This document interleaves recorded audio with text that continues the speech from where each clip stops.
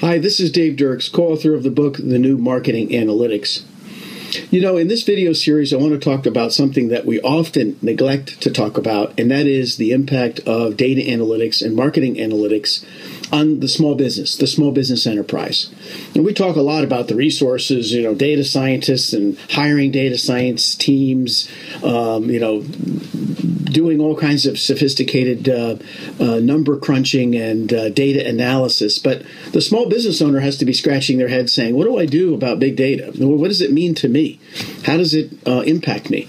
Well, I have two case studies I'm going to share with you today from my own experience as a customer and my own observations. Two different businesses, small businesses that I believe failed to take advantage of capturing their customer and prospect base and being able to do something with it so that it allowed them to be competitive in the long run. And so here's the first thing.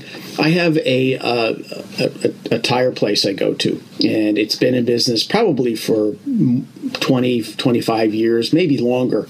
I'm not quite sure, but I know at least 20 years plus. And I've been going there since I moved into the area, so it's been a long time. And all of my family buys their tires, gets their tires rotated there. That's a nice place, but recently, within the last year, a very big franchise, tire and brake franchise, moved into the area, giving them some pretty stiff competition. This place was bigger, had 8 bays versus their 2. They had more service staff available. They had a nicer facility for customers to stay in, and they had very aggressive pricing. So, of course, that affected the tire place that I went to. But here's the deal. For all that time that this business owner, as smart as he or she may have been in building a good business there, and certainly, being successful over the years, when it comes to actually capturing customer data, they completely failed. They don't have one scrap of data of any tire that I've bought. They don't even know where I live. They really don't even know who I am. They just kind of, walk in the place and they go, hey, how you doing? They recognize you, but they don't recognize you. They don't really know who you are. They don't even know where you live.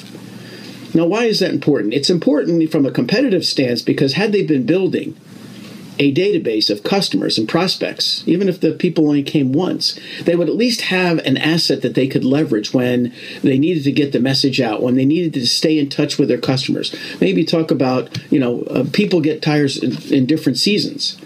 So there's so many opportunities to leverage customer data, but they have none available to them.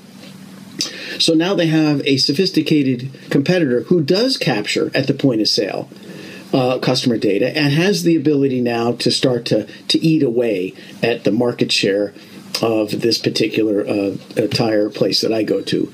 So here is a successful business person who failed to invest in something very simple called point of sale, POS. No investment in POS, no way to capture data. Man, I have to tell you, it's going to be a tough slog against some more sophisticated businesses. And I feel professionally that they haven't armed themselves because they just don't know they can't market to anybody because they don't have any data to market. Rule number 1, right? They broke it.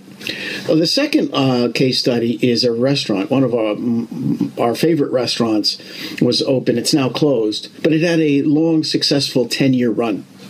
And it was a very good restaurant. It had everything going for it. It had great chefs. It had great service. It had great ambiance.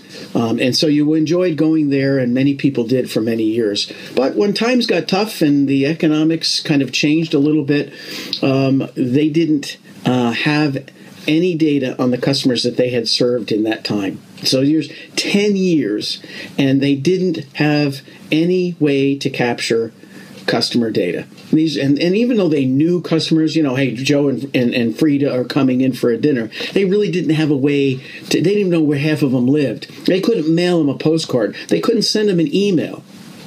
So what happens? So when competition gets tougher in the area, when the economy gets a bit tighter and people are a little bit more judicious about where they spend their restaurant dollars, this restaurant was ill prepared for it, and basically not not all of it was because of their lack of capturing data, but a good percentage was the fact that they just didn't have the ability to capture data, and when times got tough, didn't have that kind of relationship with customers that would keep people coming back even in the tough times.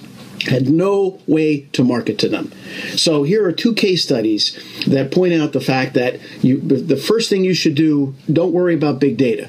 Worry more about and do more about how you're capturing customer data, how you're capturing prospect data, and how you're organizing that data. Do that first, and everything else will come, I wouldn't say fairly easy, but it'll be a lot easier for you to market to those people in the long run.